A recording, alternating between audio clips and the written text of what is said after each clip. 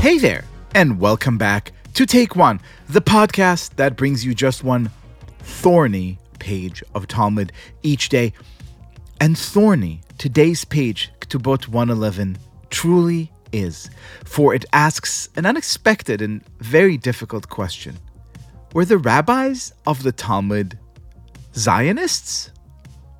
Before you answer this question, here's another, even thornier one. What does Zionism even mean? Was it just a historical 19th century movement to establish a Jewish state in Eretz Israel, the land of Israel, the historical homeland of the Jews? If that's the case, it's a little bit weird that so many of us still refer to ourselves proudly as Zionists. Because if Zionism was only about creating a Jewish state, you would think that once that mission was accomplished 74 years ago in 1948, we would stop using that word. After all, we are now 151 years past the end of the Risorgimento, the reunification of distinct states into the United Kingdom we now know as Italy, and no one goes around referring to themselves as Garibaldists after the Great Unifier. So why do we still bother identifying as Zionists? Why all this passion? Today's page of Talmud wages something like an answer. It's because returning to Eretz Israel isn't just a matter of packing a bag and buying a plane ticket. It's because re-establishing Jewish presence in the Holy Land is inseparable from the traditions and the beliefs and the commandments tied to such presence. In other words, it's because Zionism is really a messianic movement, a deep yearning to fulfill the promise God made to our forefathers all those years ago, the promise of the promised land.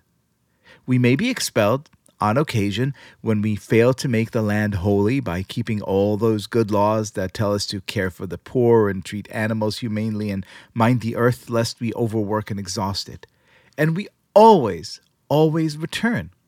But when and how to return, or when and how we ought to do Zionism, that's what the rabbis are asking on today's daf. One of them, Rabbi Zera, is dodging his teacher, Rav Yehuda. Why? Because they're both in Babylonia, and Zera is eager to make Aliyah, or move to Israel. This, says Yehuda, is forbidden. And I quote, anyone who ascends from Babylonia to Eretz Israel transgresses a positive mitzvah, as it is stated, quote, they shall be taken to Babylonia, and there they shall remain until the day that I recall them, said the Lord. A quote from Jeremiah 27:22. Based on that verse, the Talmud tells us Rav Yehuda held that since the Babylonian exile was imposed by divine decree, permission to leave Babylonia for Eretz Israel could be granted only by God. Totally bummed, Rabbi Zera fights back. The verse, he tells his teacher, the verse was written about the temple service vessels, not about people. It's the vessels that can't come back. People can come and go as they please. Huh, says Rav Yehuda. True enough, but then he responds with another verse that makes his feelings clear. I quote, no act of redemption should be performed until a time arrives when it pleases God to bring about the redemption. Now, the Talmud being the Talmud, Rabbi Zera is obliged to clap back. The prohibition Rabbi Yehuda cited, he says, only refers to ascending the wall, meaning moving to Israel en masse, huge groups of organized Jews. Individuals can still pretty much do as they please. The Talmud then concludes the discussion by enumerating all the prohibitions against moving to Eretz Israel, to the land of Israel. 1, that the Jews should not ascend to Eretz Israel as a wall, but little by little. And another one, that the Holy One, blessed be He, adjured the Jews that they should not rebel against the rule of the nations of the world.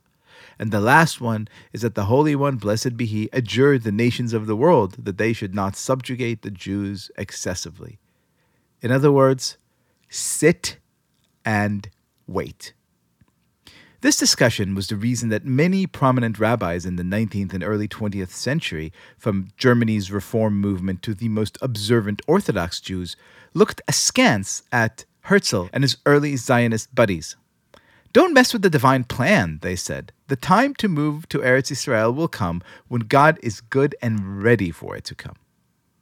Other rabbis had more mystical thoughts. The deeply influential Rabbi Abraham Isaac Kook, for example, living and writing in Israel, believed that in the Holy Land, ideas were influenced by the very air, meaning that even a totally secular pioneer tilling the land, say, and obeying none of Judaism's strictures, was nonetheless imbued with some divine spark, rekindling the connection between Jews and their indigenous homeland and signifying, whether he knew it or not, the beginning of the upcoming redemption. Who was right and who was wrong? Or maybe they were all right in their way. Or maybe it doesn't matter now that we have an independent and strong Jewish state, Israel. Or maybe it matters more than ever, because simply having a state doesn't mean that we're done making that state the godly and good and virtuous place the Torah tells us it should be. These are complicated questions, and I bring them up in the best Talmudic spirit of cherishing the questions more than the answers. When we argue about Israel, which, let's face it, is often, let us at least realize what we're arguing about, or at least what our ancestors have been arguing about when they had the very same arguments.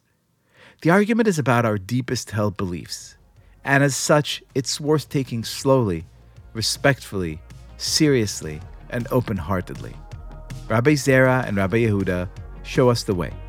Let's follow their excellent example.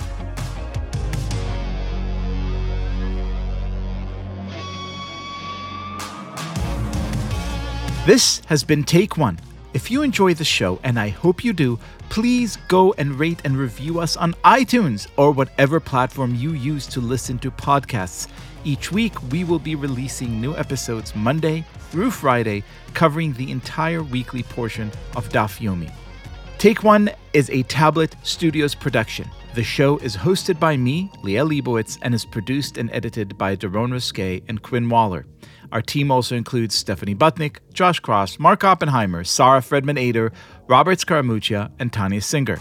For more information, go to tabletmag.com/takeone or email us at takeone@tabletmag.com. You can find us on Twitter at TakeOneDafyomi or join our Facebook group by searching for Take One Podcast. I hope we have made your day a little more Talmudic, and we will see you again soon.